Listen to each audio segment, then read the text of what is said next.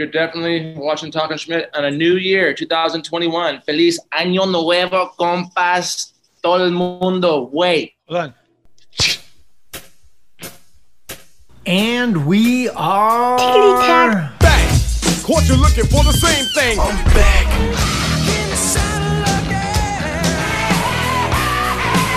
Guess who just got back today? Back on the block. Back in time. Back in the days. And I'm back to the basics. You know you like that. Bring me back.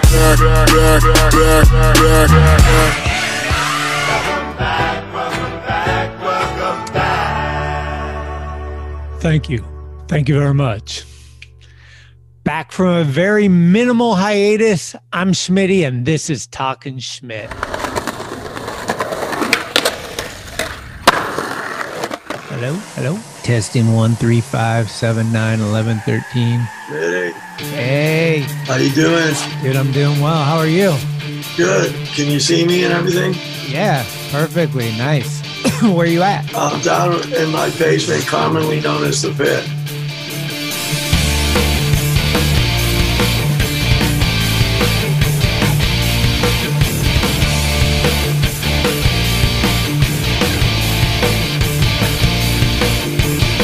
We're gonna kill what we wanna kill.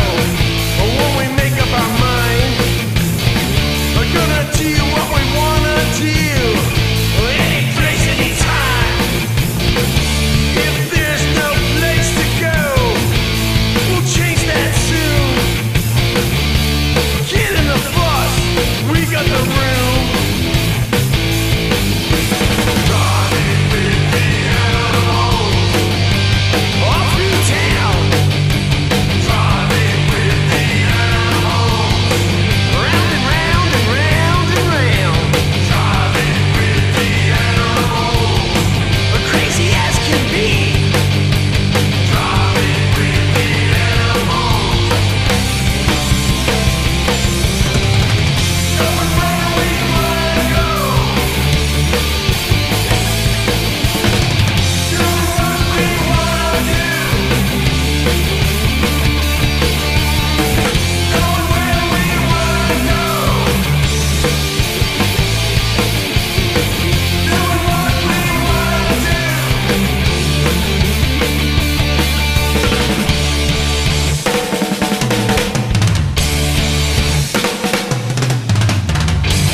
Get in the car.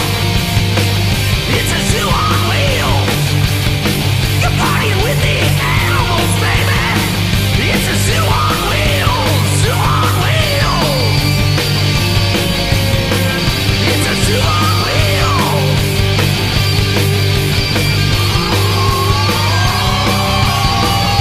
Oh, yeah.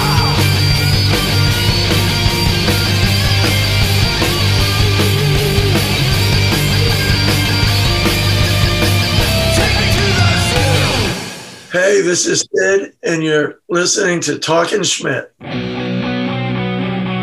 It's cool, like tonight is the night. Here we go again. Just give it the old college try, right now. Big dog's in.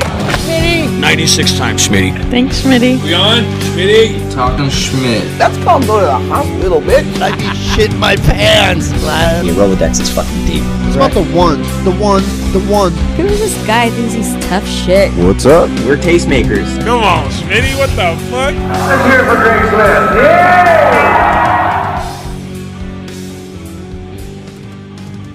Hello, everybody. This next guest is someone I've never met till today, but you better fucking believe I've heard plenty of tales, and he's one of those humans that wears his passion on his sleeves. He's been a big influence to a lot of special people to me, and the passion of skateboarding and surfing that we all have. This is a pioneer and a legend. You are all privileged with Sid the Package Abruzzi. Welcome to the show, Sid. Thank you for taking the time. Oh, it's an honor to be here, and thank you so much for inviting me. Dude, I'm so stoked. I'm pretty good friends with like Logan and Wybus and some of those guys, and So we've never really met face to face, but the stories are endless. So I'm really excited to talk to you about a bunch of things. Brought those little junior leaguers up. Yeah. Let's start with like the very early days. Were you born in Newport?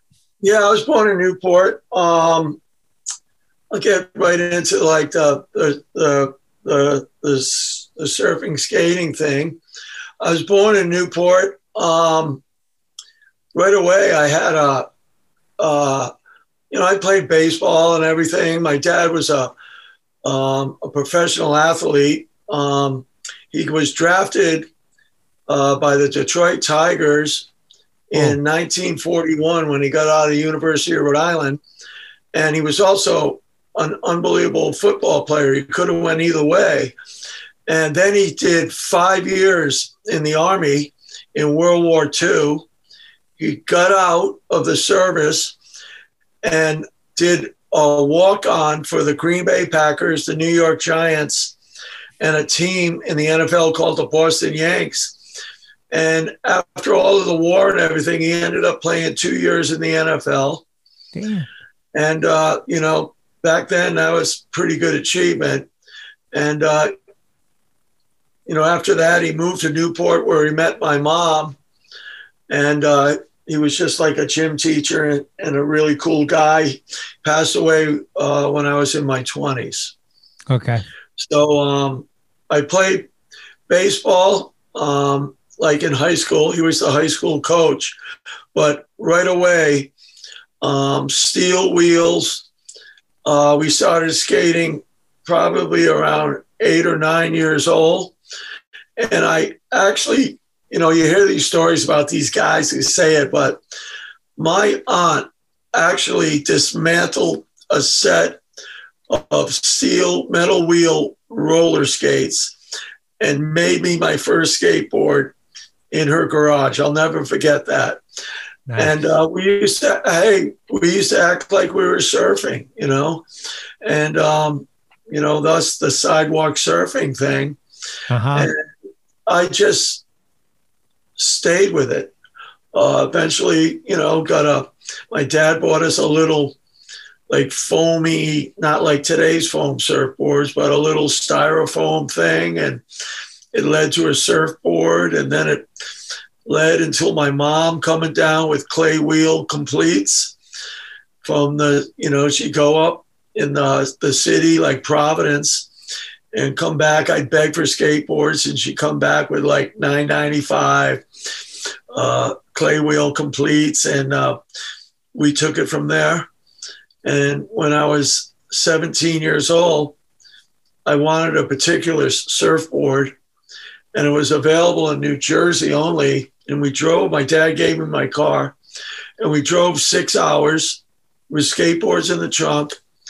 And we picked up a surfboard and the guy said, why don't you take a couple more? And we did. And the next week he came back, I had sold them. He brought 4 more up and I've never turned my back on surf and skate. That's how I got into it. So did surfing and skating start simultaneously for you, or were you surfing for a bit before? I think I was actually skating first. Oh, okay. Because it was a lot easier when you were 9 and 10, 11 years old. Yeah. The winters have snow on the ground. And like I said, my aunt bought me made me that board. And then within 6 months, you could buy clay wheel completes. And so I had my first skateboard probably around 1959, 1960. Damn. And then, we just watched the sport grow and grow and grow. And I've been passionate about it and been involved in every aspect possibly in the sport. Was there other people in your community or that you knew of? Like, was there some influences or like people you were influencing to kind of join you or anything at that time? There really wasn't like a whole lot of skate activity going. And we'll get into that as the story grows a little bit when we started going to Boston and met Jake Phelps when he was working at Zero Gravity, and basically, I remember there was a Hobie skate team that traveled probably around at 67, 68. Was that the fiberglass half pipe? No, there wasn't any of that. Oh. They were just, like street cruising.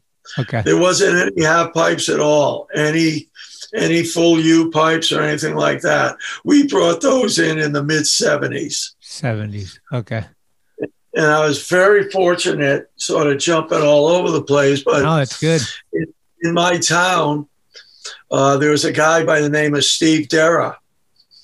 And Stevie started Flight skateboards and Flight snowboards. And unreal. That's all I can say about the guy.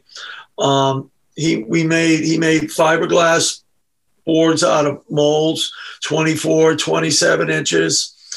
All the boards back in the day, if they were wood, they were oak. This is before the 5 plies and then the 7 plies. So we had some oak boards. And actually, when I opened up Water Brothers in 71 and started selling skateboards, if someone came in to buy a wood board, we would have to drill the board for them and put on the trucks and wheels and put the loose ball bearings in the wheels. And it was crazy. It didn't come with holes. And then everything moved really fast.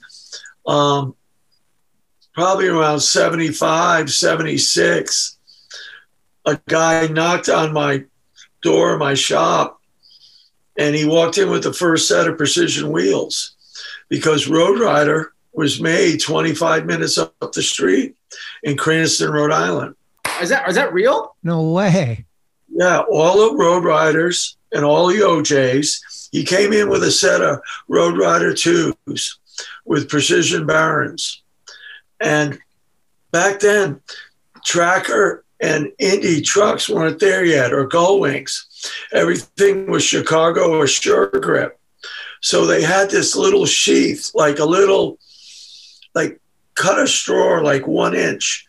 And that went over the Sure Grip truck so that the precision bearing that this guy already had with his Road Rider 2s went over the existing trucks on the market. And lo and behold, 4 or 5 months later, everything is that width. Here comes Tracker.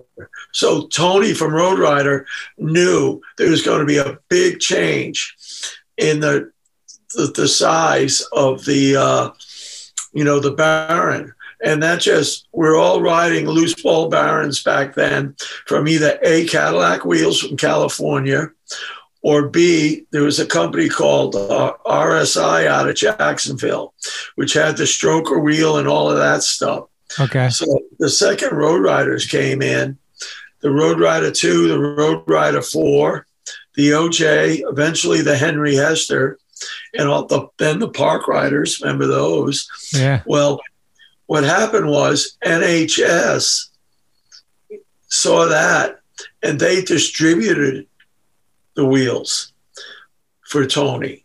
Okay. And then, fast forward 10 or 15, 20 years later, Tony signed a deal where they would buy the company in, say, 5 or 10 years. But he didn't know he was going to get cut out of the manufacturing. So when they took over complete control of Road Rider, they moved the wheels out of Rhode Island and over to China. So when those wheels came out, did you instantly see a pretty big leap in progression as far as we got better equipment, now we can skate faster and do a little more technique? Well, when the urethane wheel came out, itself, we were traveling all the time, skating. We went up to the Fall River, which is 20, 25 minutes away, and it was a small city. We found all the banks. All the banks. We were carving all the banks. And then we went to Boston, and I'm not claiming, But I think we're some of the first guys to ride Boston City Hospital, the famous skate rinks there. Yeah, yeah. And back then, we were surfers that were skating, and it wasn't until Jake and Kevin Day and those guys, they became the actual first skateboarders that didn't have any surfing roots. Oh, wow. You got me? That's out of Boston, right? Yeah. So we were going into Boston, and they were actually, they would let us know that they just skated. Oh, shit. I mean, we all loved each other, but they let us know that we're skateboarders. You guys surf and skate, but and they were true, the first generation of guys that you could actually call skateboarders in New England.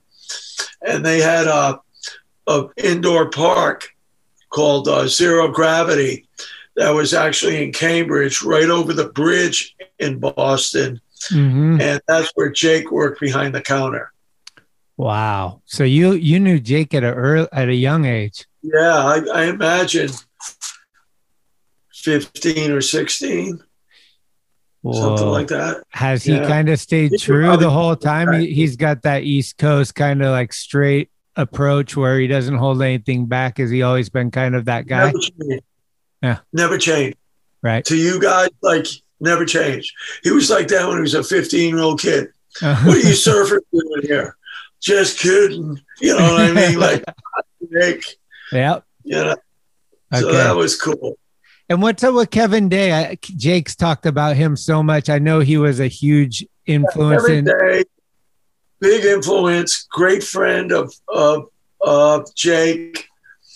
And those guys skated the Sea Pool all the time. Right. The Cambridge Pool. Mm-hmm. That's where those guys were legends. They all skated the Cambridge Pool.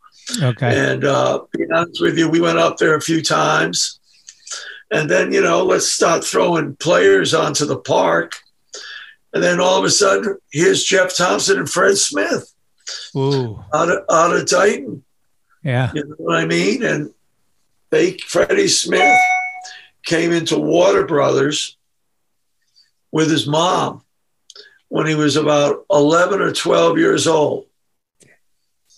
Right? Yeah. And his mom bought him a little short surfboard. We were into progressive. We weren't longboarders. We were into ripping on shortboard. And there was something about that kid. I met thousands and thousands of kids, and there was something about Fred Smith that caught my eye. I said, that guy's going to become something. I knew it right away. Just his attitude, his stoke, all of that, And he got his surfboard and off he went. And then they had a ramp in his mom's backyard that all the guys used to go up to Dighton, which was about 40 minutes away. 40. And that's where he started, doing tattoos as a kid and skating all the time. This is way before Zorlak or anything like that. This is just Fred riding, what he did. Yeah, yeah. He later, one of his board graphics, I think it was Alva. He had Jake's initials or something, a tribute to Jake. I know they had a special relationship. Yeah, absolutely. When and how did you become the package?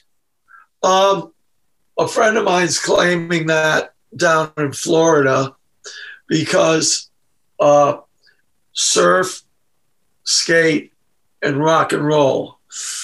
Like the total package.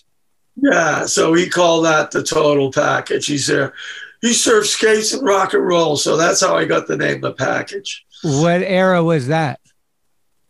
That was like 80s? Yeah, I'd say early 80s. The first run of Big Whirl was like 79 to 81, 82. Okay. And then 20 years later, we come back again. So Is it true that the Sex Pistols kind of came in and flipped the world upside down? Like you guys were just like, what is that? And maybe that sparked a lot of your drive. Well, it's before that. Newport is located right in the middle of Boston and New York. Okay. So 75, 76, before the Pistols, here comes the first Ramones album. Oh, right. And here comes the Dictators, Go Girl Crazy. Now, a friend of mine owned a nightclub in Newport, Rhode Island. And we had the little shack on the beach, the shop. And he said, Sid, what band should I bring in? I said, listen, you want to do some original music for the first time? Because everything was covers, right? A band would come up and they'd play Friday and Saturday night, like 2 sets, all cover music. I said, there's this band out of New York called the Ramones. You got to get the Ramones. And then there's another band called the Dictators. So lo and behold, he said, Sid, the Ramones are going to play in August. So the Ramones show up, and that was a game changer. They played for 2 nights. We're there, needless to say, every night. We're hanging with them during the day. And then the Sunday night, I believe, they were going to go to Boston for the first time. Actually, a club in Cambridge, in Somerville, which is like Boston, just over the river. And it was called The Club. And I followed the Ramones up there with my friends, and I shot the first Super 8 movie of the Ramones playing in Massachusetts. No way. And there was no sound to it. I brought 4 little 50-foot cassette boxes and just changed them and changed them and changed them. And I got a 200-foot reel of the first time the Ramones played. And what we do is when I got it back, you know, there was no such thing as editing or anything. I just sliced one end to the other end of the 50-footers. I had the cover of their first album glued on the 200-foot box, and I had all their autographs, Smitty.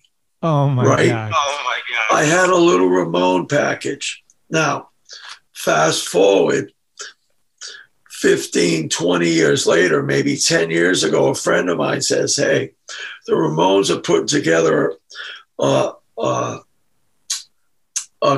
DVD, CD collection.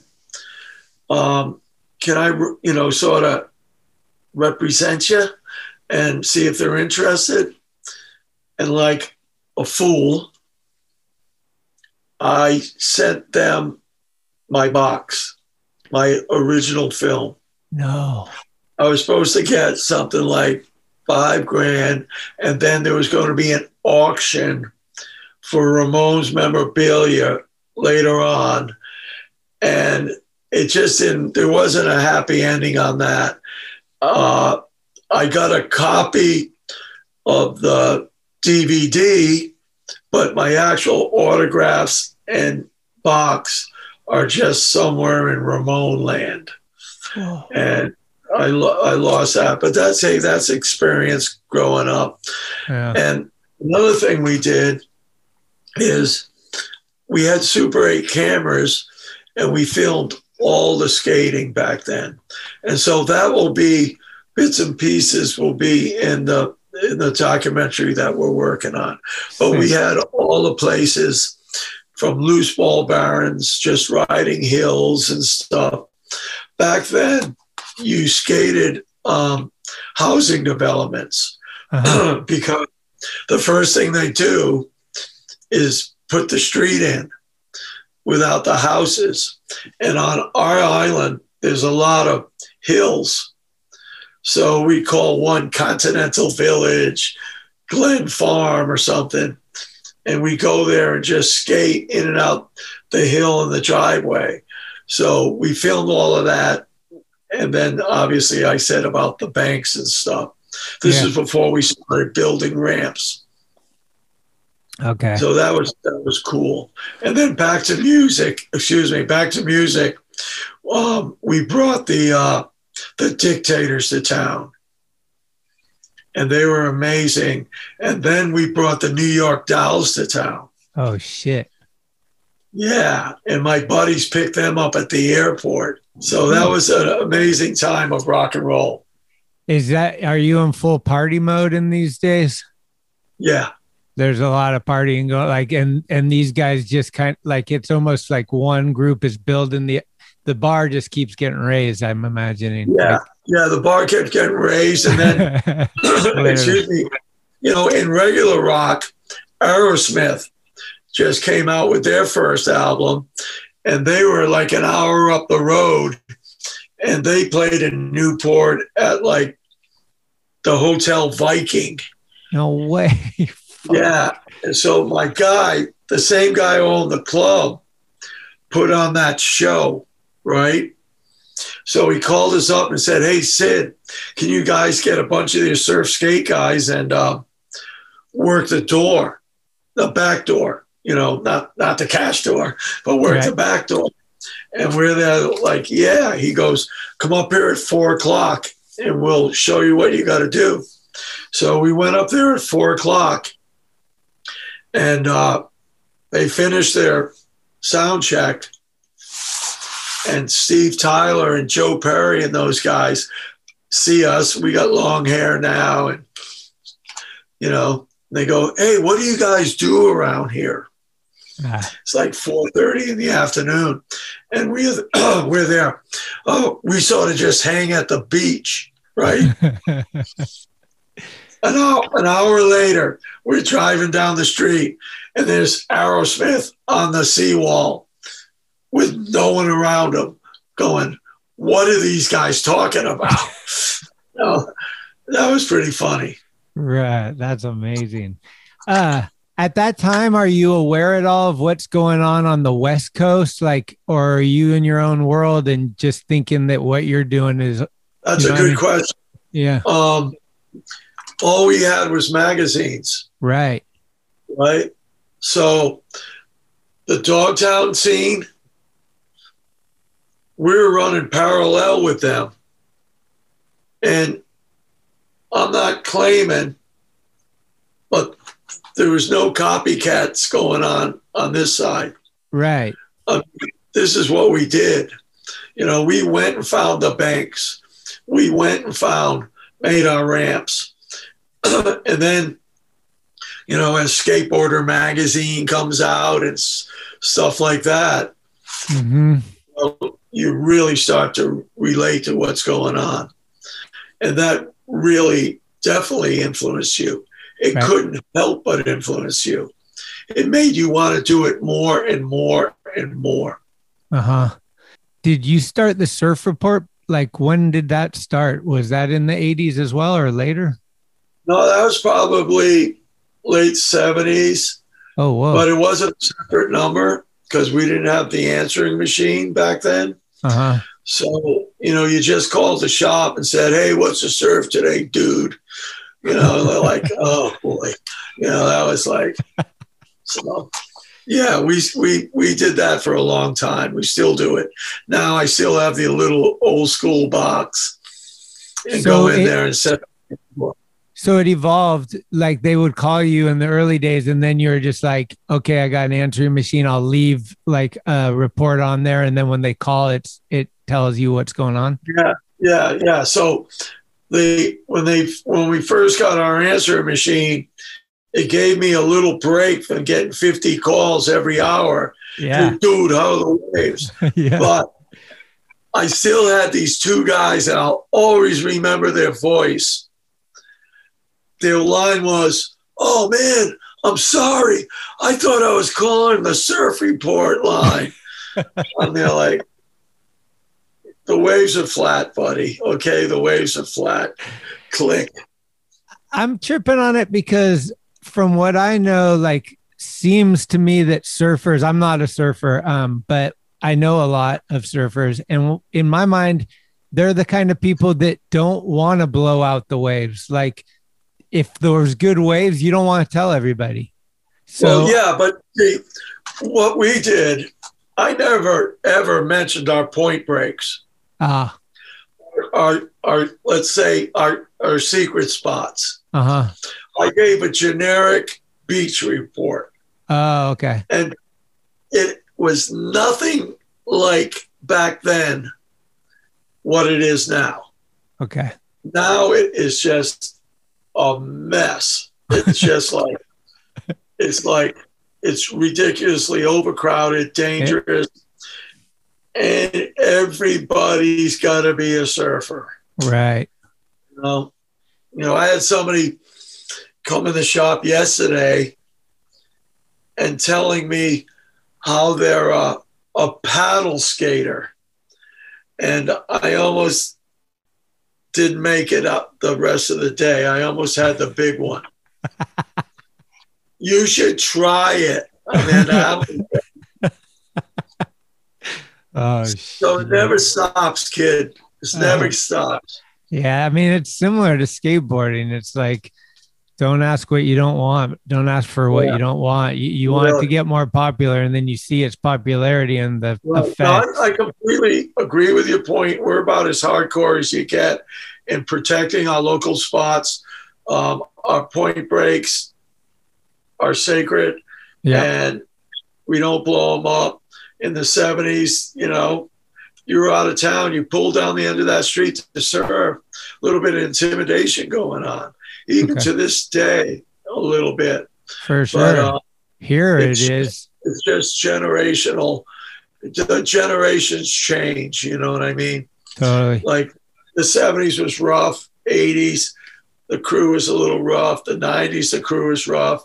They're a little mellower now, the kids. Yeah. Because now they've got all these online reports. You can see the waves before you go. Right. We never had it. Yeah, they got webcams and right. Ridiculous. Do you remember like the first trip you took where you like actually went on a trip because of surfing or skating? Yeah, I mean, well, the skating trips were pretty much, the skateboards were always in the trunk of the car. And it was just a 45-minute ride. When I was 16 years old, my dad let us sleep over a friend of mine who had like a backyard cabin, and we took our buddies, and we had no idea what the conditions were going to be like, and we went surfing. It wasn't until the winter of 69, 70 that I went to Puerto Rico. Oh. So that was that's your first leaving the area and surfing somewhere new. And what's that like for you? Is that a better break or different, or is it just surfing somewhere else? Puerto Rico. Yeah, it was Puerto Rico. You know, and it was what happened was it was during the Vietnam War. Oh fuck! When I graduated from high school, it was scary times. Right. And they had the draft. Okay. And the draft operated on it the way where they have 365 days a year. Yep. And then they, each day of the year where your birthday fell, like Powerball or something, they pulled a ping pong ball out of 365, a box of 365 things. And if your birthday fell on one of the, they say the 150, the first 150 days picked, if your birthday was out of them, 99% you were going to get drafted and go to Vietnam. Damn. So when I got out of high school, I was selling surfboards, you know, just in my basement. And I told my parents I would try to go to college. And I went to the University of Rhode Island for like 2 months. And I'll never forget sitting in a dormitory with about 300 dudes. And the night of the draft lottery. Fuck. And, wow. Okay. And my August 12th came up 321. So that was like a golden ticket that you weren't going to get drafted. Like, I was like, dude, it would have to be like, oh, hate to say it like this, but all out war before they would even get that far down the list. And I spoke to my parents. I said, hey, I'm really into the surfing and skating, and I realized baseball was part of your life, but I'm going to drop out of school. And I dropped out of college after 2 months and worked a couple part-time jobs. And within 2 months, I was down in Puerto Rico. Oh, stayed there for a couple months, didn't want to go home, ended up in Cocoa Beach, and the rest is history. The following year, I was selling surfboards for the Overland Brothers, and they were in Santa Cruz. So in the fall of 1970, I went to Santa Cruz. Oh, shit. And I stayed there every winter for about a long time. To this day, I still go to Santa Cruz and have great friends and everything like that. I love that. Do you got a favorite spot that you go out to? Like, are you in Capitola or more up north? West Side. I'm a West Side guy. You know, back in the day, it was, you know, like Wally. A lot of my friends have passed away, and then they're younger than me, but Flea and Barney and Rat Boy and all those guys, they were skating for Consolidated back then, and Virgo, and all those guys are really good friends of mine. Right. So I stay on the West Side with a buddy who has a house over there. Okay. That was originally from Newport, and I got, you know, stay out there, and it's pretty nice. You know, I got married 8 years ago. Okay. So travel time, it's wonderful. Travel time's cut down a little bit. Me and my wife travel when we can, but like the solo guy trip to Santa Cruz, you know, it's all good. Okay. I'm curious how Santa Cruz, by the way, and you'll see it, I got to send it to you. In 1979, I had my Super 8 camera, and I filmed the Winchester Pro at the Pink Ball, and it's unreal. They had doubles, they had everything, and it came out really good. Damn. And I'll send you either tonight or tomorrow. I'll send you a little 3-minute clip of it. It's cool, dude. The trailer you sent me is really good. Like camera, like, and it was Dane. Jay Smith, Shogo, Kiwi. You got a young Caballero? He was 4 foot tall. He wasn't bigger than the chain link fence around the pool. Dude. His waist, he had Mad Rats on. And his waist looked about this big. It's incredible. Wow. So right around that's like late 70s, right? That's exactly 79. Okay, and then 81 Thrasher comes out. And are you in tune with that when the mag comes out? Absolutely. I started working, even though we had flight skateboards in Newport. I was like an independent dude. So I started working for Hout Lamaflex. Okay, I worked for Hout Skateboards, and I brought our team to the Northeast. We had Kevin Nicolai, Kevin Reed, Pee Wee Gifford, Kiwi, who did the Kiwi slide. Yeah. We had a great team. Now, Doug was the H and NHS. Right. So they had bought the wood machine. So Doug told me, because I was selling his surfboards at the time, because Tom Overland moved on and left town. And so Doug's there, hey, Sid, I'm going to go for it. And I said, hey, I'm with you. I'll help you. And I'll never forget. I took the train down to New York with one of my skaters, a kid, Tommy Nagel, who ripped. And we met Doug in New York at a hotel. And Howe had a skateboard booth at the New York Coliseum at the Toy Sports Show. Wow. Yeah, it was heavy. And then Doug came up with the train with me, saw Newport, how beautiful it was. And then a year later, sent his entire team to Newport. I picked them all up at the airport. We all went to Zero Gravity, where we met Jake and everybody. Uh-huh. And it was cool. And that Kevin Reed guy, they called him Mr. Radical. He was something else, that kid. Yeah. He was good. There's certain names that throughout the years, they just come into your head and you can't identify them as anything else but epic. Like, that like the people you respected them. So you just know they're already on your shelf as like top-notch dude. Absolutely. And like Kevin Day's one of those guys. Like, I've always heard his name. Jake really talked highly of him and different people from back east. Jake had Kevin and then Jeff Shank and then younger guys like Seabass and those guys. But the guys who are close to 60 now, 55 to 60, Jake had like the serious.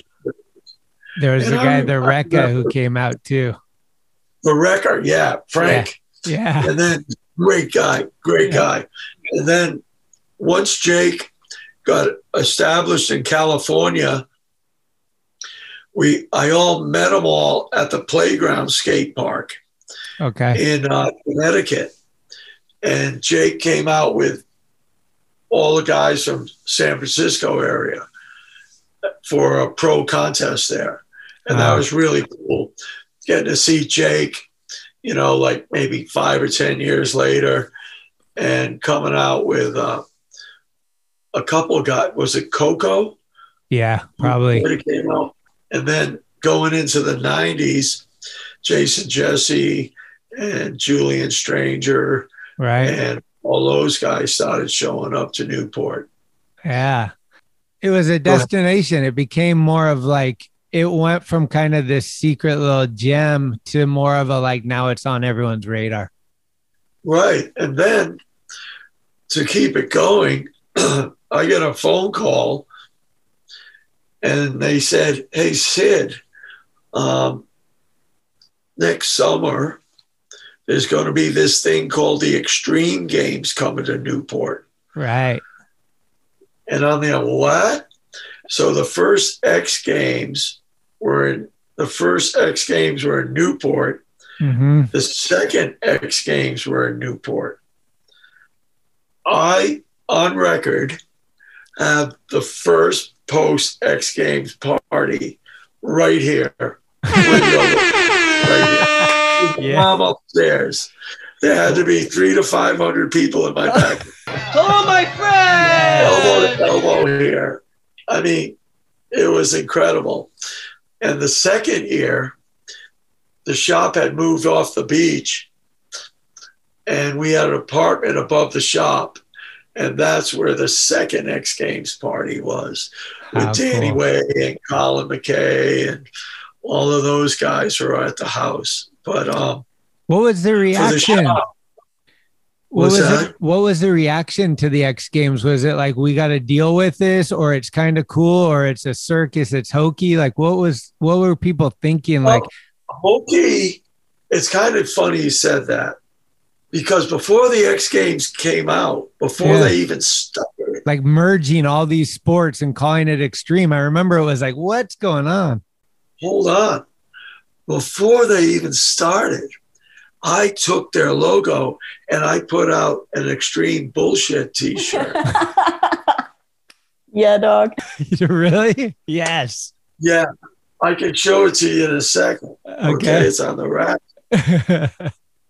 And they wouldn't let people in the X Games That's so cool. with that t-shirt on. It had, ESPN2, it looked just like it, except it's extreme bullshit. So we were already calling it out. Yeah. It was such a success with ESPN.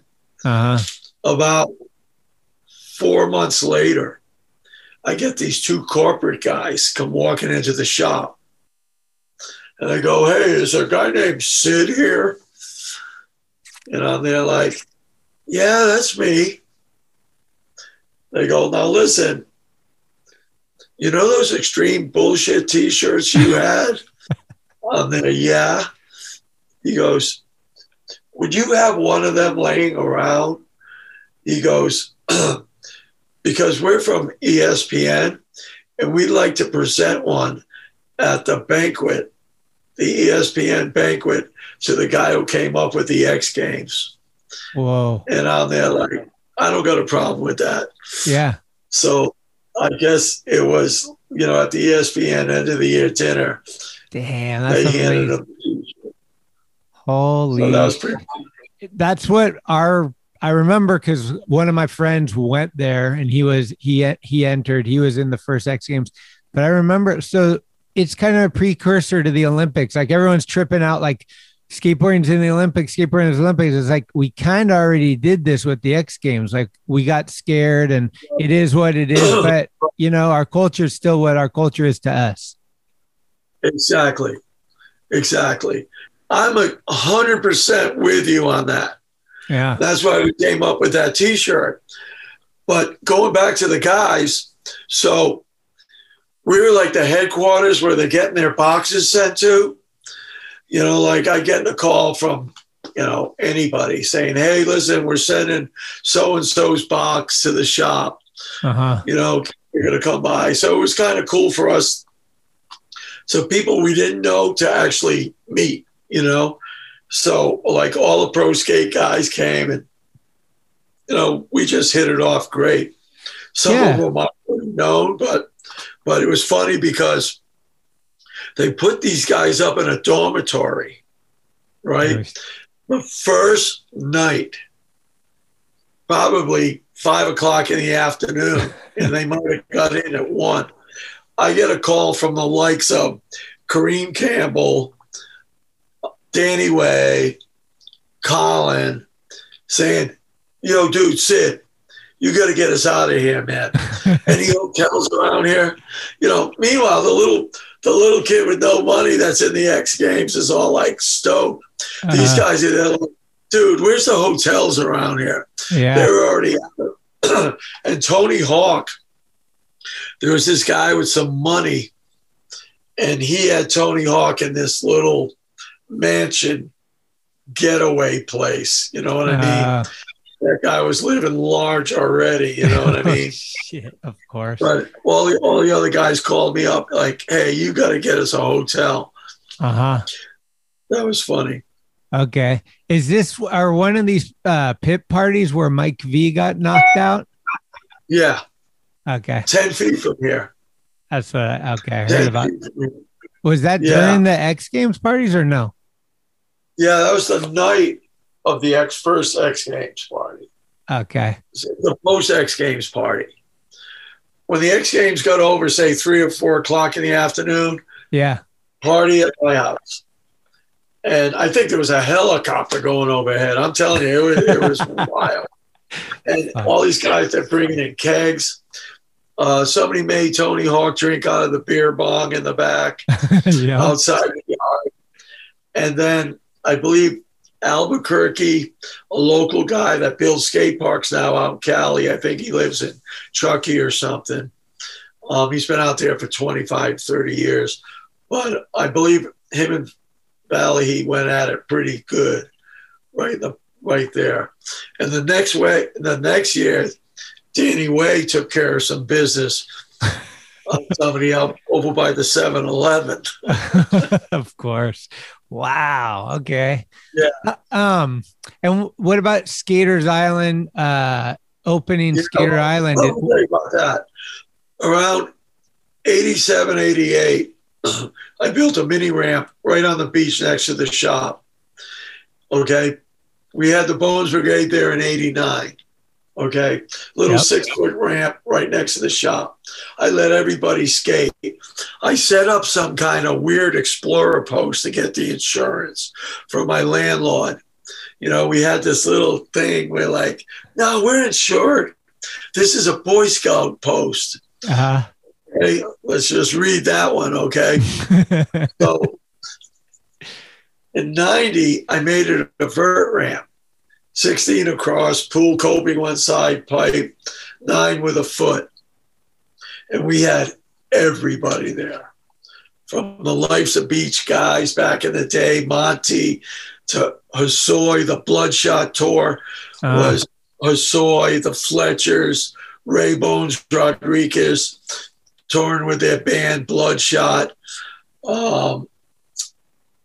Everybody. A week later, Jason Jesse shows up with the Santa Cruz guys, with Jashawn Mosley and all of that. So that was a really cool time.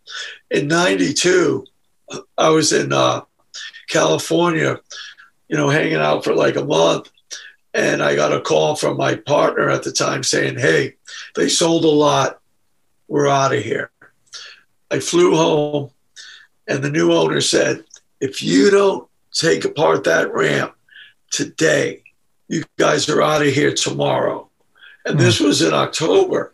So we wouldn't have had any Christmas sales. So we had to dismantle our ramp. And we went like a half a mile up the street to where basically Wibe and all those guys started working at when they grew up a little bit. So I was always looking for a place to skate. We used to drive up to Maximus in Boston and always looking. I didn't have any money or anything, but I was always looking. And I went into this building in Middletown, 30,000 square foot, high ceilings, beautiful cement, sprinkler system. And I walked in without a nickel in my name. And I said, hey, is anybody around here? I said, what do you want? I said, well, I'd like to speak to somebody about this building. And the guy said, you come back here tomorrow. I'll get the guy managing the property. It was on 27 acres. Long story short, the next day I go back. The guy said, you got a couple months. So I had a couple of people in mind that wanted to maybe invest and do the park. And I got a tap on the shoulder from people who eventually became my partners saying, hey, we want to do this. Yeah. The first year, the first 6-7 months, we had 7,500 square feet of the building. Within a year, we expanded it to 15,000, knocked down the wall. And then we made it 25. It lasted 6 or 7 years. We got in Tony Hawk's PlayStation 3. Yeah. I brought Twister over, who was originally a Massachusetts guy. Twister and Car Wash built the park. And then I had Freddie Smith and all the other guys, you know, banging nails, doing the trannies, whatever it took. Right. And it became a destination point. I mean, we had guys who moved there because it was awesome. And they got married, they had their kids, they could skate. And like I said, we had a good 6 or 7 year run. And what I did was, without getting too far into it, I got my partner out of Warner Brothers and I brought Warner Brothers into Skater Island. So being a third owner of Skater Island, now I was a third owner of my own business. And there was a couple moves when I was out in California that released the guys you mentioned earlier. You know, somebody came in and let all those guys go. And I said, hey, you can't do that. And they said, what are you going to do about it? You're a 1/3 owner. And I walked out, handed the keys to the shop and to the skate park and said, that's not the way it's got to be. And I didn't know what I was going to do. And funny how the world works. I had taught this woman's son how to surf, and I never do that anymore. But this kid was special. He was special needs kid. I said, I'll help him out. And I gave him a couple of them down the beach.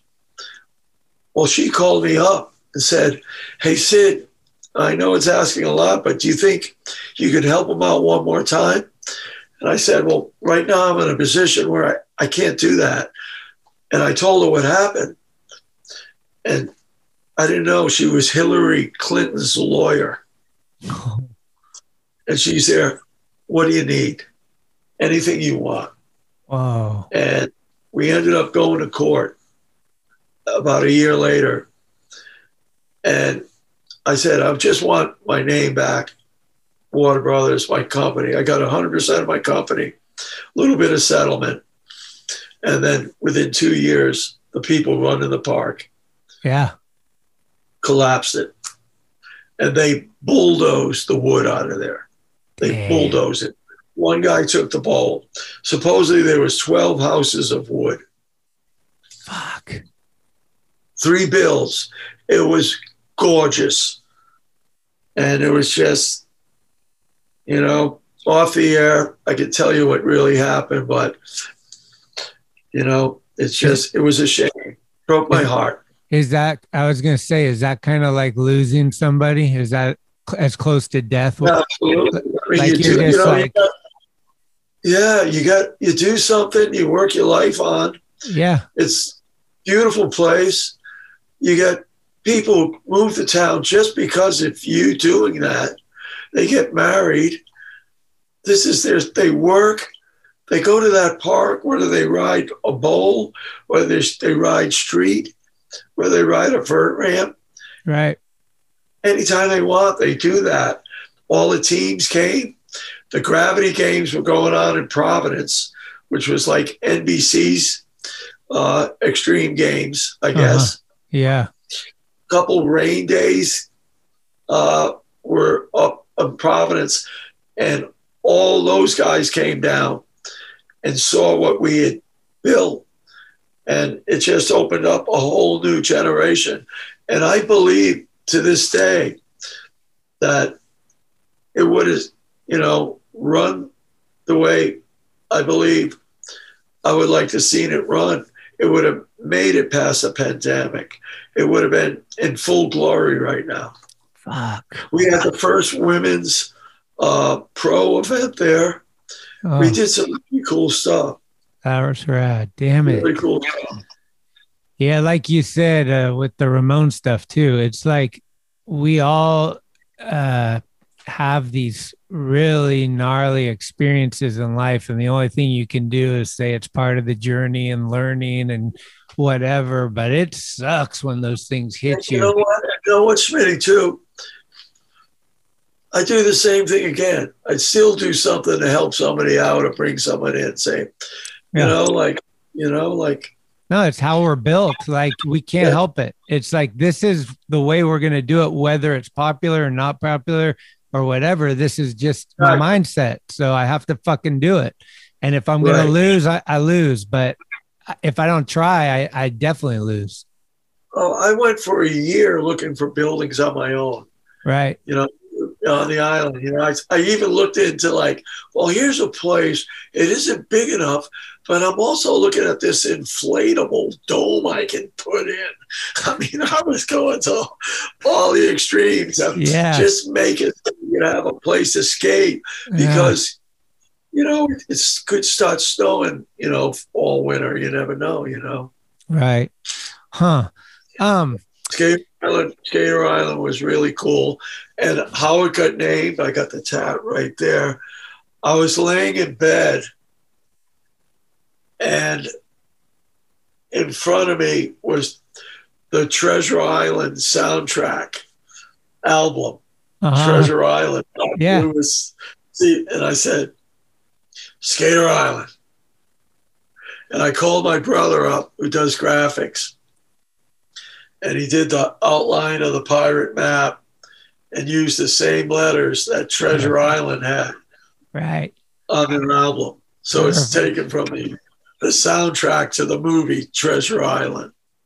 Fucking hell. I know so many dudes from back east that was a pivotal place for them, and it sparked their... Pivotal. Yeah, I mean, there's dudes like, I don't even know who to name, but definitely dudes that have skated there and not even pushed them to come west. Like, this is bigger than even what I know, and it opened up a lot. And I think, you know, we brought up probably 10 to 12 pros. Yeah. As kids, you know, like. And how cool is that to see the kid not even be able to skate up until he's turning pro, and you saw the whole fucking development.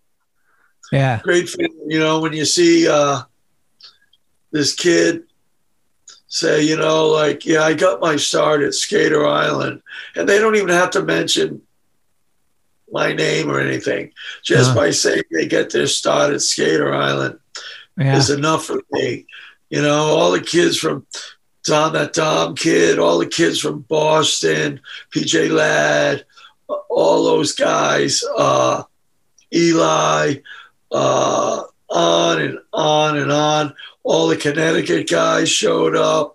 Yeah. Donnie Barley ran a camp there. You know what I mean? Yeah. Fuck yeah. It was like we're on 27 acres and you could just sit outside. There was nobody around you. It was really cool. Yeah, I know Greco and Upson and those guys have talked a lot about it and stuff. It's kind of like this mystical thing that I just grew up my whole life on the West Coast. So I hear these things and I know how special it was to some of these people.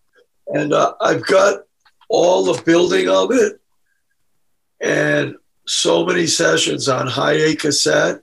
Dude. That, you know, and Wybus and all those guys. Yeah. They all started filming there. They all learned to film, and, you know, and then we had bands play there. You know, we had bands at the end. You know, it was just a great place, you know. Mm-hmm. And somebody called me up. I'd open up the doors. My schedule was, for me, I loved it. I'd wake up, say there's no waves. I'd wake up, go to the surf report, drive out to the park, turn up the music, and sweep out the whole park. I loved it. Sweep it all out. I do that around 6:30, 7 o'clock in the morning. I was single. I just do it.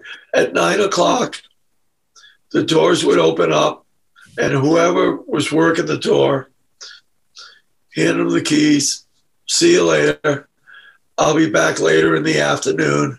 I'd go to Warner Brothers, and then I'd come back, and I'd skate with the guys at night. Right. I was still skating like 48 years old, and I was still like, I remember being 48 and Tony Hawk next to me on a vert ramp.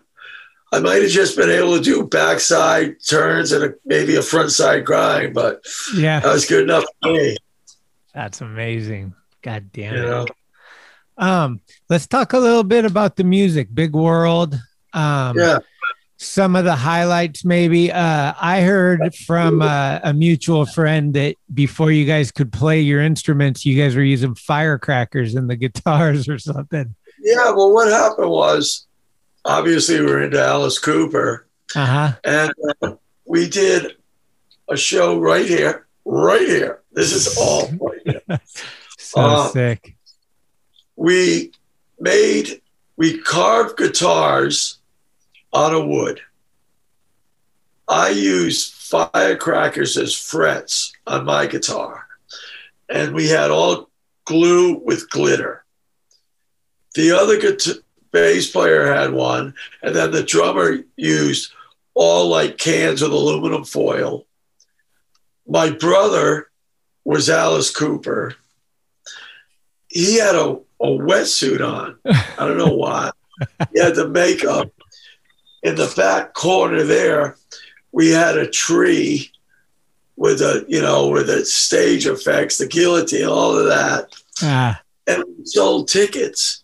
We had, right where I'm sitting, the stage is here. We had 50, 10 across, 5 rows. And we played Love It to Death, Killer, and another album. And we mimed the show perfectly. And then my brother, had a guitar and amp. And this was a dirt floor down here. And when we got surfboard boxes in, like they look like big size coffin boxes, we'd open them up and lay them on the floor and until they evaporate into the dirt. And that was our flooring until, 20 years later, we had a friend of ours cement this place. But so we started playing, and some friend said, "Hey, do you guys want to play a stag party?" Now, we had never played anywhere yet. So like 3 of us went there, and I just jumped on stage and started singing. And at the stag party, it was such a sort of a hit that a couple club guys said, "Hey, you guys did it pretty good. Why don't you guys play?" So we're sitting at a bar, and my other guitarist, Jimmy Silk, "What are we going to call it?" And I just said, "Big World." No reason why. And so we became Big World. And it was my brother and James, a bass player, Sean Devlin, who had played in a lot of bands, and Mike Nagel, and me sort of co-sang, and I also played rhythm guitar. So we started playing out in 79. Okay. And one of the club guys, owners, really liked us. We did some props and we were funny. And we weren't the really serious guys they're used to dealing with. And he gave us shows. We ended up opening up for Iggy Pop twice. We opened up for Joan Jett. Eventually, I took over as singer, and Mike moved on. He just had some problems, and he moved out of the band. So I became the singer. We did Iggy Pop twice, Joan Jett, Oingo Boingo, The Tubes, Wall of Voodoo, Mexican Radio. Yeah. We opened up for these guys. And then we were the only guys in probably all of Rhode Island that opened up for Johnny Thunders. And we opened up for Johnny Thunders like 3 or 4 times. And the reason being, because we're the only band stupid enough to let them use our back line. Okay? And they showed up from New York City. And when I tell you, they had guys with dog collars on and stuff as their roadies, but they weren't even bringing equipment. The drummer, and they would try to walk out with our snare drum, anything that wasn't tied down with it. They're like, "Wait a minute, guys, you guys didn't bring anything." Yeah. So we opened up with Thunders a bunch. And then we opened up for Gang War, which was Johnny Thunders and Wayne Kramer. Oh, whoa. MC5. Sick. Yeah, I didn't know about that. They toured together. Huh. So we opened up for those guys. But we did Iggy Pop twice. Are these at Jimmy's Saloon, or where are you guys playing? No, we played at all in Providence. Different clubs like Lupo's, Center Stage, stuff like that. We played up in Boston. We played in New York. We only played in New York maybe once, maybe twice. Boston, a bunch. Providence, a bunch. There was a club called The Living Room, which was awesome. And there was like 4 4 living rooms, like 4 locations of it.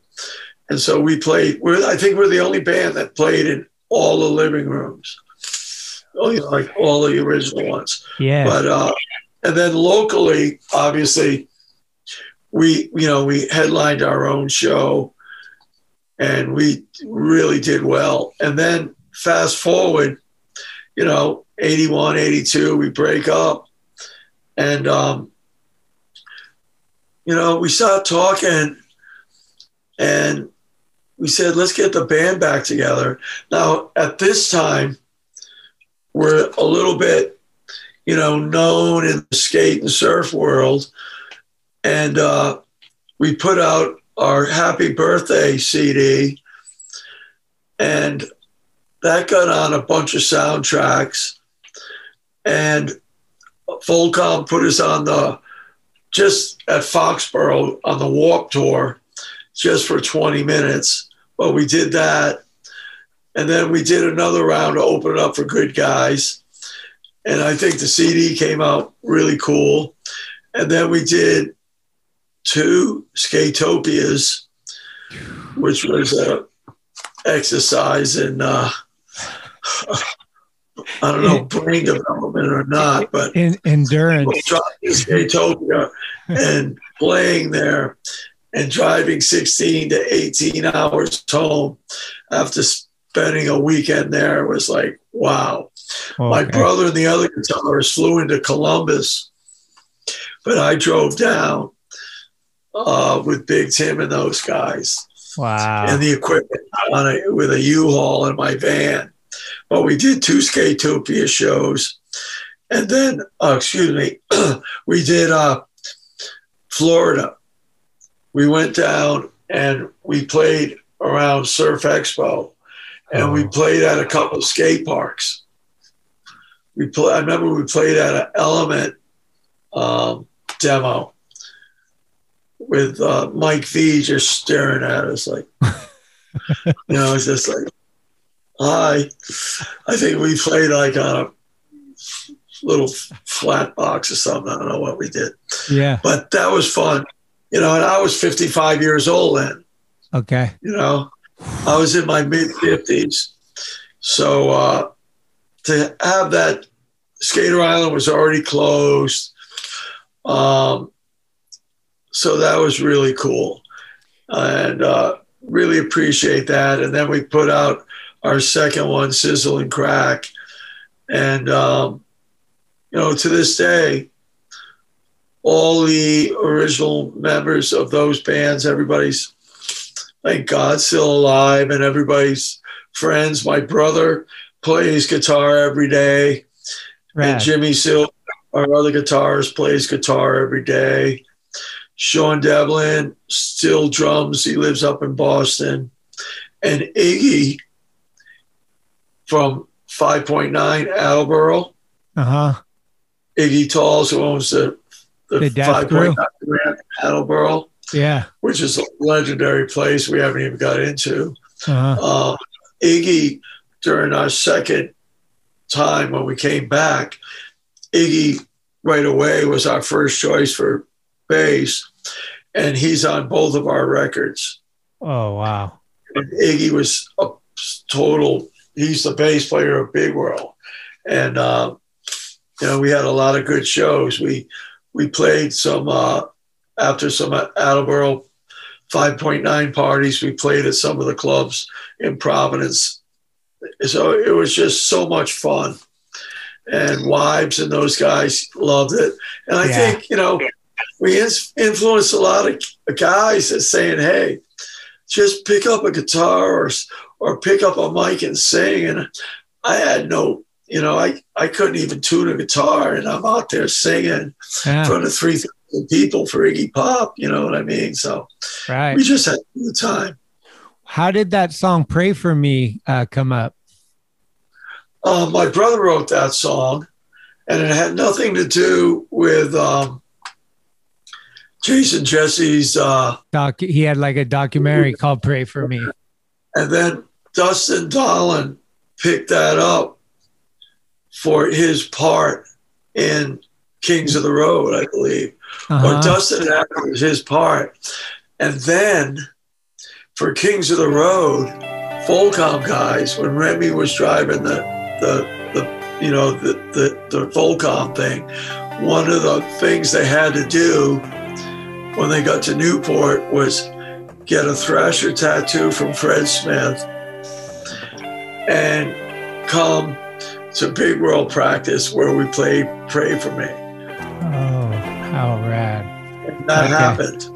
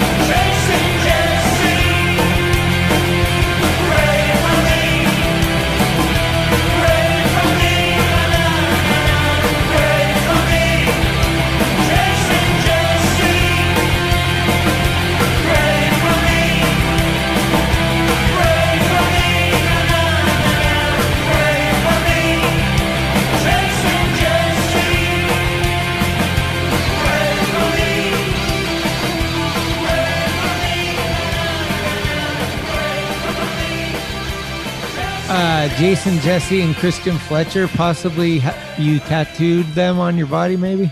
I have Streets of Fire. Right there. looking through the bars. Yeah. Full on piece. That's the cover. Right. And then me and Freddie flew out to California together. And Freddie tattooed Christian Fletcher and Matt Archibald in San Clemente. But all my tattoos were done by Freddie Smith. Freddie Smith. Okay. I'm 100% Freddie Smith. That's amazing. Is Freddie still around? Where's Freddie at? Yeah, he's doing good. He's doing good. He just, getting healthy. And I just heard some good things as of yesterday. Awesome. Good. That's good to hear. So I'm trying to get in touch with him, and I'll let you know as soon as I can. Yeah. He's sort of been laying low out of the limelight, let's call it that. And I can't wait to see him, but I heard some really good stuff yesterday. Okay. Another name that's a big name to you, I think, is Jim Murphy, yeah? Oh, all the time. I see Murph. He married a girl from Newport. Okay. So her family's from Newport. So, not every weekend, obviously, but maybe a weekend every couple months, he'll come up and, he'll bring his Wounded Knee boards. And Murph's funny, man. I met Murph at Atlantic City in New Jersey when they used to have the trade shows there. Oh, right. They used to have the equivalent of ASR at the Atlantic City. Mm-hmm. Came over and the Street Outlaw, get tough. Those guys were funny, man. Yeah. I got a kick out of those guys. And when we had the vert ramp on the beach, Craig Johnson came and shout out. I'm looking at a picture on the other side of the wall right now. Craig Johnson doing some kind of hand plant thing on my ramp. Uh-huh. And it was like Freddie and Craig, and it was really good times. We had so many state guys. Yeah, I was wondering, I asked this a lot to people, but not with as much experience as you. So it might be way too difficult for you. But looking back over all the years, is there one like pinnacle moment that like Tony Hawk's 900 for some people, or Danny Way jumping the Great Wall of China? People have been there, like where you were there live for something that you were like, this just blew your mind to this day. It was like one of the pinnacle moments. It blew my mind. I'll be honest with you. When I went to Winchester and I saw that Pro Bowl contest at the Pink Pool, that blew my mind, 79. The doubles, all those guys ripping, the singles, the Elgario, all of that stuff. I'm there like, damn, these guys for real. And then back home, I used to love watching Freddie Smith skate.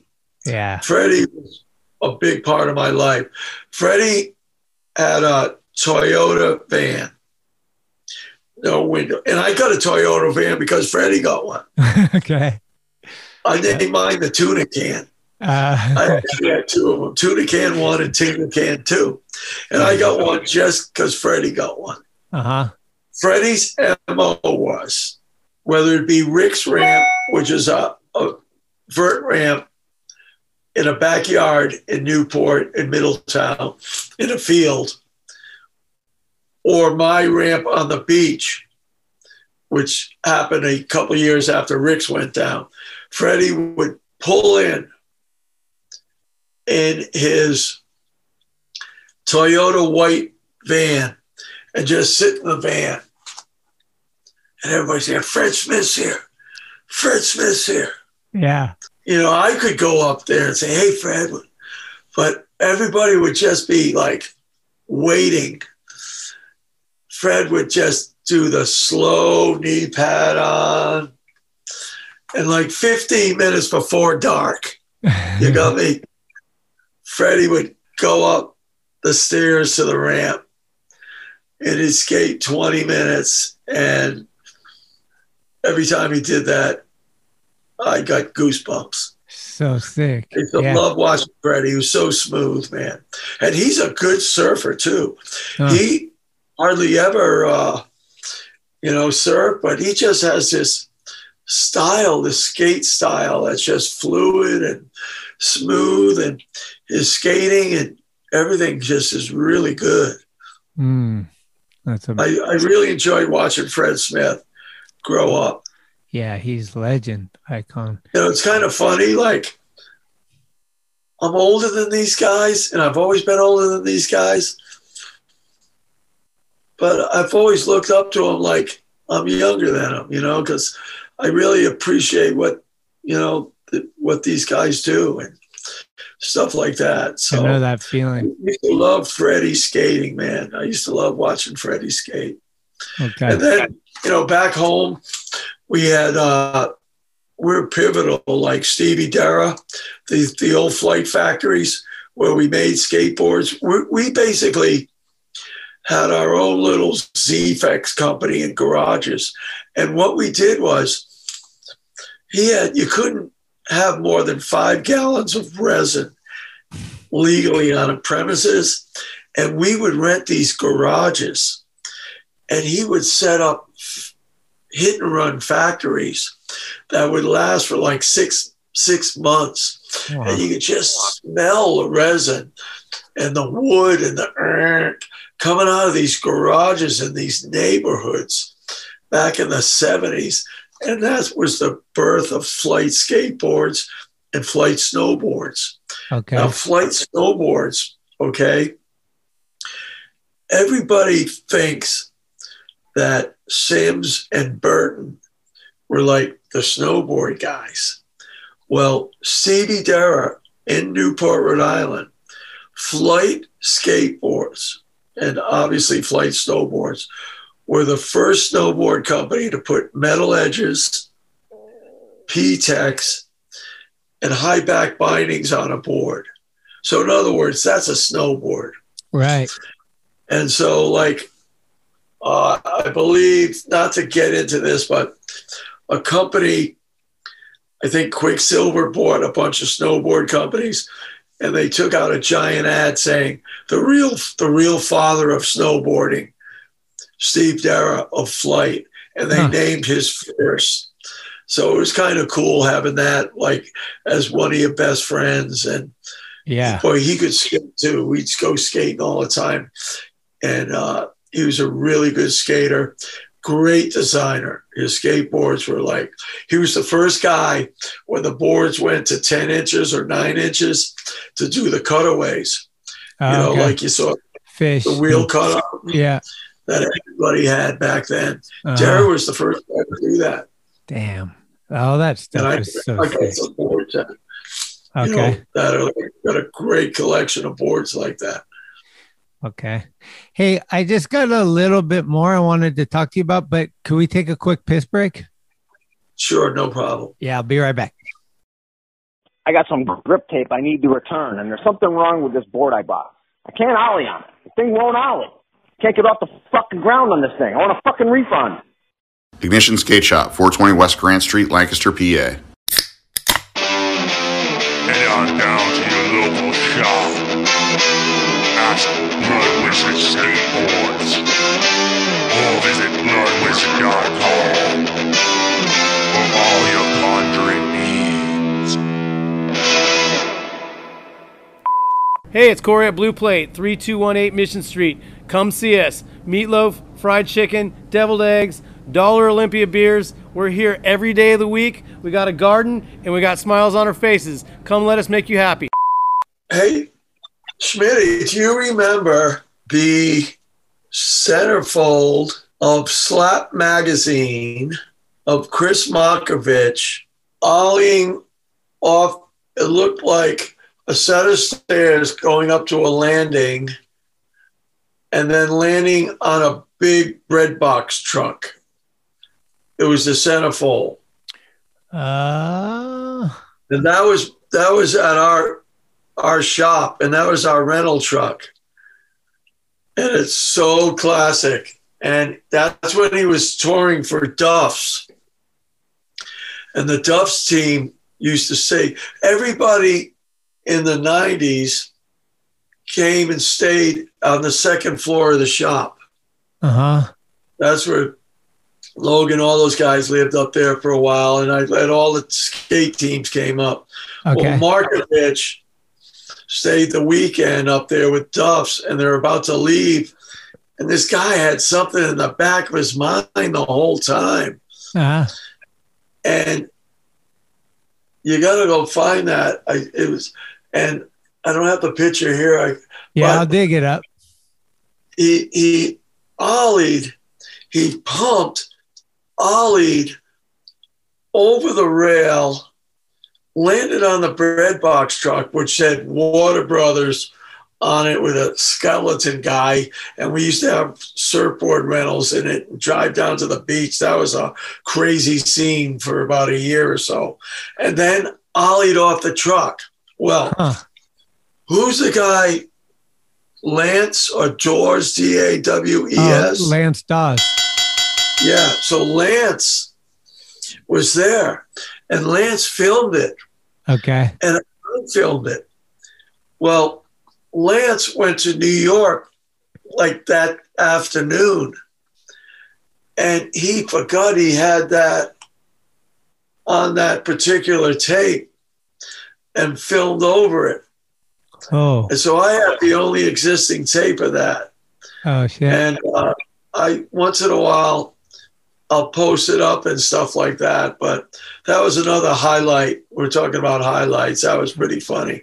Damn. And next to it, there was a bar, Jimmy's Saloon. Right. It was a Sunday. And all the drinkers are watching the football game. And hey, you got to look at this nut outside here at the Water Brother apartment trying to ollie off our truck. And we must have had 60 people like looking at him. And he must have tried 10 times. He was a bloody mess. And he did it until he pulled it off that kid. Markovich in the 90s. Yeah, he's gnarly. He was going for it for sure. Oh, okay. I'll dig that photo up. We can fucking throw it in there. Centerfold and slap. Okay. I know Dawes. I'll hit him up and he probably remembers what issue or whatever. What about the urban legend of you getting kidnapped and waking up at Skatopia? Yeah, that's sort of like a late decision on my part. It felt like a kidnapping. It really actually wasn't, but I mean, I don't even think I packed a bag. These guys are all in the truck, and I dive in the back. I sort of came to in Pennsylvania when everybody had to go to the bathroom. And I'm like, oh, man, we're going to Skatopia. Had you already been there? No. Oh. No, that was my first trip. And that was something else. And then, of course, we show up and play there a couple of years later twice, And did you get the full treatment? Fire and describe the sitch. What happened one time we're playing over the grease pit, the bowels or something he called his kitchen. And we're playing and, you name it's going on. We're on the second floor playing, and it gets to be a grease fire on his grill. He had like a 10-foot grill. So as we're playing, the crowd's disappearing in smoke. Oh, my God. And all of a sudden, you couldn't see anybody. So we all run down the set of stairs, and it was wild. The whole place, we survived that one. The smoke cleared. We went up and finished our set. Another time, Remy asked me, I've been there 4 times. I think you should get a pin for going there 4 times. Yeah. Or just twice, you should get a pin. Should be saying I'm stupid, right? I came back. and one time Remy called me up and said, hey, listen, you want to drive to Skatopia? And he flew me out to LA, and they picked me up, and me and one other guy drove the Volcom tour bus. I didn't even drive. We drove to Skatopia. The night before, I got 100% skateboarder and 100% surfer on my feet. Yeah. And my feet swelled up like clown feet. And driving cross country, I had to stick them out the window the whole time because we're just like on fire. But anyway, we drove out, me and this one other guy from San Diego, and Alan Peterson. Remember that name? Oh, yeah. This pro skater that rode for Consolidated. Yeah. So we're sitting, waiting for Alan. And Remy's there. Alan, where are you? Come on, we got to go. And that's where Alan made the decision in his life that he was done and that he was moving to Australia. Oh. And he let us know that he was moving to Australia with his girl, and that was it. So us three left. Oh. And I met Murph and Big Tim, and they drove me back to Rhode Island, after the deal. We met Rune there. Rune flew in, and that was another great Skatopia moment. God damn, I bet. Holy shit. Yeah, that place is insane. Can we talk about the documentary? Yeah, love to. I'm really excited. It's done by the Kinane brothers, and I want everybody to look them up, Kinnane. Okay. 13 in the family. Ooh. 7 brothers and the brother-in-law started Kinane Films. Are they local out there? They're from Little Compton, which is sick, yeah. Okay. Chucky Kinane is 38. The youngest brother is 21. I surfed with their dad, who's like 70, 71. And I saw the kids growing up like this. They're all into filming, whether it's skating or surfing. I brought them over to a friend's house where they edited their first VHSs when they were like 12 or 14. Uh-huh. So Waterbrothers has always been a passion project. Right. Get the Water Brother documentary. Well, for the 10 years, you always thought the time was right, but it wasn't. The time is right now. This is it. The time is right now. And as we were talking last year, getting the development of this going, Chuck was getting a call from Happy Madison Productions, which is Adam Sandler's company. Oh, yeah. And he just got out of New Orleans this week, where he wrapped up a movie called Hometown. He directed it at 38 years old. And it's a story of Sean Payton, the football coach who got suspended from the NFL, blah, blah, blah, blah. And Chucky with Kevin James.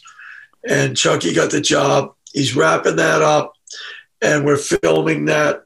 We start all the interviews, all our vintage footage of everything we discussed. Everything is on. It's all getting put on like 4K. A really great process. Yeah. The 70s is all Super 8 film. The 80s is like VHS 1 and 2. The 90s is all high 8 cassette. Mm-hmm. So all of that's being super quality. We're going to go out to Santa Cruz in about 2 months to do some location filming and some interviews. Cocoa Beach. Area interviews here with like Freddie and the guys, couple fishermen. Yeah. Then about 4 months of editing. And we hope to see it. It's going to go to all the festivals. And then what we want to do is unique is go like on a surf and skate tour with the movie. Ooh. We play it at a couple of events and be there and stuff like that. So It's called Water Brother, and it's. I'm really excited. It looks good, man. I got to see a special little trailer, and the quality is amazing, and just the whole vibe of it is very like pull you in style, where you're like, okay, I'm sold like right away. You're like, I need more of this. Yeah, people get goosebumps and tearing up. You can just feel passion. I mean, when there's passion, you can feel it, and this is definitely has it. And the story is, I mean, I can't imagine the editing process. It must be very difficult to take like all of this and put it into this package. I think the guys are shooting for an hour 20 to an hour 40. Perfect. You know, they call it a full feature documentary. Okay. So I'm really excited about that. And so is the thought that it could be out in 2022 at the festivals? Are you trying to do it by next year? Well, realistically, I know Chuck. I got a really positive email from him saying, I'm wrapping up New Orleans. I'm done, with the Sandler production. I said, hey, spend some time with your family. He's got 3 kids. They all skate. All little guys skate. I gave him their skates, man. And he takes pictures of his kids skating and stuff. And it's really cool. And I said, listen, spend some time with your family. But when you're ready, we're ready. So I got the feeling we're going to start with a daily schedule in about 2 or 3 weeks. Okay. And get it moving. So maybe January, February. Did the COVID kind of put it on hold? You know what? It just worked out better that way because he's 4 months doing the Adam Sandler movie. Oh, right. So, okay. Right. And I was working with the brothers. When we flew out to Kelly Slater's surf ranch last month, I went with 5 of the brothers. Oh. The director and the other guy couldn't go because they were under lockdown. Making a movie. Wait, so you got to go to skate or go to that surf, that Perfect Wave or whatever, Kelly's Wave? That's me at the end of the sizzle reel. Oh. Wetsuit. And so what do you think about that? Is that from a purist, is that cool? Or is that like, what are your thoughts on that? It's unique. Obviously a purist will look at it like, I don't know, but in a way, it's a liquid skate park. Yeah. Surfing these days, if you're out in the lineup with somebody, they're aggressive. They don't want you to catch a wave. They don't want to say how good you rode that wave. Right. They don't want to see that. At this place, great job, because it's like dropping in on a ramp or like your run, like your run to do the rail. It's your time. So in that way, it's good because the wave itself is unbelievable. Yeah, it looks. It really is. I mean, it's a machine perfect right. And when it goes the other way, it's a machine perfect left. Right. But the vibe of, come on, man, you can rip this. Let's see you do good. You don't get that in the water now. No, you don't get that. Well, I think that's something that we struggle with as skateboarders, and I'm sure surfers as well. And it's just basically, in a nutshell, the 2021, probably a little earlier, but the mentality, like, has skateboarding and surfing gotten soft because of the times? Like, how do you talk about these fucking gnarly people that were pioneers of something that's so beloved to us, that clearly did things that aren't acceptable now? You know what I'm saying? Like, that's been a heavy one for us as far as Thrasher and media and stuff, being able to talk about, like, let's say a Mark Gator Rogowski, who was one of the best vert skaters of all time, but he killed somebody. You know what I mean? Yeah. And just all these different things that are like you said, the the showing up at the skate park, like, hey, it's Skate Wednesday. Like, that ain't cool, dude. That's not what we're about. Like, we don't, you want to be in the water and feel the vibe, because that whole thing is why we do it and you don't do it. We put in the time. We earned our badges. Like, we earned the respect to be here. You did not. And like, there's something to be said about that, right? Right. And you know what? I'm going to get back, Schmitty. That's one thing I love about skateboarding is, let's say the 5.9 bowl, there'll be 50 people around that bowl during his big parties and stuff like that. And everybody is behind every ride, you know, like, yeah. And, you know, just to see that is why I love skateboarding so much. You know, it's like everybody's pushing each other. They're behind each other. And it just, you know, it makes great friendship, great progression for the sport. And that's why I love skateboarding. I really do. I love, like, whether it's being next to somebody on a ramp or watching somebody street skate, slapping them five, like the camaraderie, I can't say it. It's just, it's what makes skateboarding. And will we lose that at the Olympics? Because you can't hold on. I mean, at the X Games, they had microphones on and like, you can't talk to this guy and don't do that. And that wasn't real. You know what I mean? That's one problem. Yeah, no, I know. You know? I'm wondering if that's going to be a train wreck or an ongoing situation. It'll be interesting. I mean, as a skateboarder, though, we have to watch it. Whether you like it or not, you have to see it. It's history, so you have to see how it unravels. You got to. It's your job.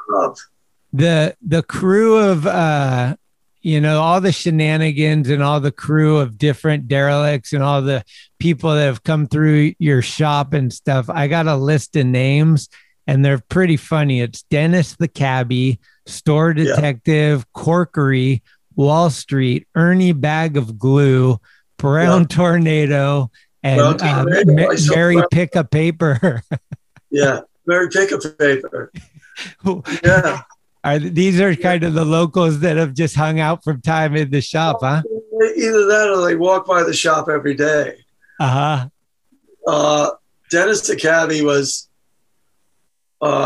just a classic sort of homeless guy that, you know, we sort of kept an eye on, you know what I mean? And Mary Pick a Paper was a lady who just walked around, picked up every piece of paper in front of the shop, and you know, and then she would put it all in a old pizza box you might find on the street and just put it all in our front door, like saying, okay, now you guys throw this away.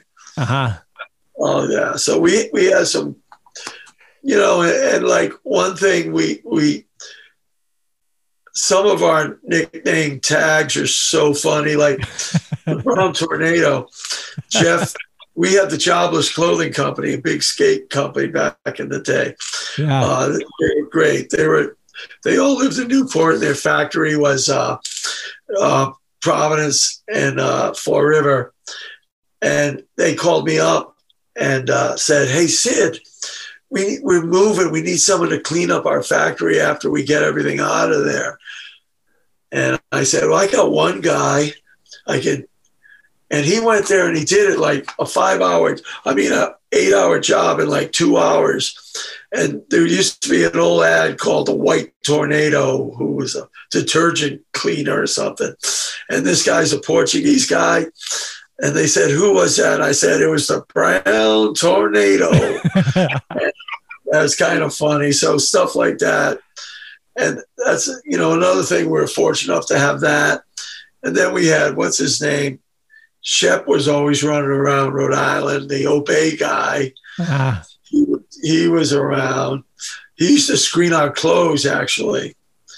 He used to do I used to go up to his house and pick up my stuff. He was our silk screener before he became famous and everything. Okay. Sick, dude. Man, I could talk to you forever. The stories are endless. I appreciate your time. We usually end the show with like, you can pick any song that we could play at the end. Like whatever. If you went into a bar and there's a jukebox there with every song you ever wanted, which one are you going to click on? Let's play Leonard Skinner's Simple Man. Okay. Fuck yeah. What are your thoughts on the great American band question, as far as like, we got Aerosmith, like you said, that's kind of the notoriety. We got Van Halen, we got Ramones, Black Flag, Bad Brains, different bands that have, who do you think is like the most impactful for the history of American bands? Well, you know, when Tyler and all those guys started wearing all the scarves and everything, they lost me. So I think for me, it's the Ramones. Ramones. I don't know. You know, I mean, I love outlaw country. I love all types of music, but out of that listing that you just threw at me, yeah, you know, the Ramones and Dictators in the 70s were very influential. Okay. Very influential. Hell yeah. Well, dude, thank you so much. And please stay in touch with me as far as this gets developed. I'm happy to help you promote it from my end in any way I can. Yeah. I can't wait to see it. I'm definitely down. If you guys do a tour, let me know. I want to come check that out. Like, it's gonna be sick, dude. Congratulations on that. And also, I'd be super honored if you have a Water Brothers sticker for the wall. I'll get that. I'll get you a couple T-shirts. That'd be amazing. And I can send you some stuff in return, too. Send me your address. Okay, we will do that. It's been an honor, dude. Thank you so much. I really appreciate it. The best. We can keep going, kid. Yeah, absolutely. Cheers. Okay, take care. Keep the wheels greased. Yeah, we got it. All right, bye-bye. Bye-bye.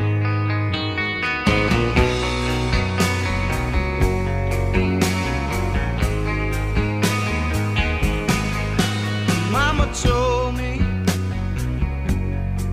when I was young, sat beside me, my only son.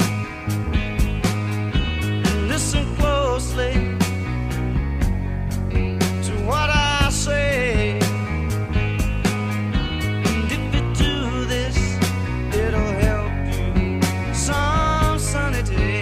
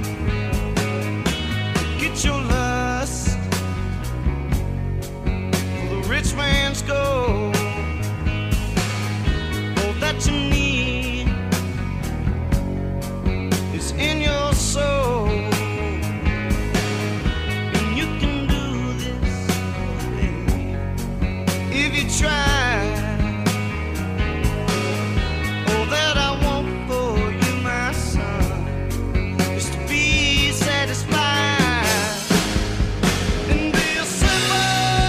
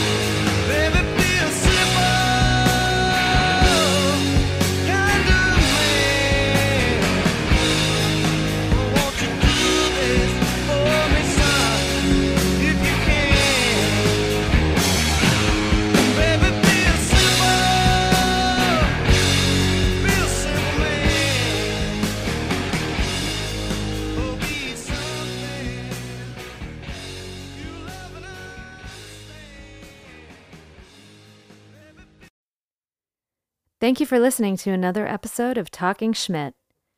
You can subscribe to the show on iTunes, Anchor, Spotify, or anywhere you get your podcasts. When you subscribe, you'll get notifications every Tuesday of new episodes the minute they become available. Also, please leave reviews and a 5-star rating. It's the best way to help the show grow. All of the episodes will always remain free, but if you would like to help support the show, you can do so at TalkingSchmidt.com, where you can pick up some merchandise like t-shirts, beanies, hats, and stickers. The website has an entire archive of all of the episodes, with extra photos and videos. Email us with any suggestions, comments, or ways that the show may have improved your life at talkingschmidt@gmail.com. All interviews are conducted, edited, and produced by Schmitty. The intro music is Mary's Cross by the band Nature. A very special shout-out goes to the executive director, Cheryl Camisa. This is Talking Schmidt, where the Rolodex is deep, but the conversation is deeper.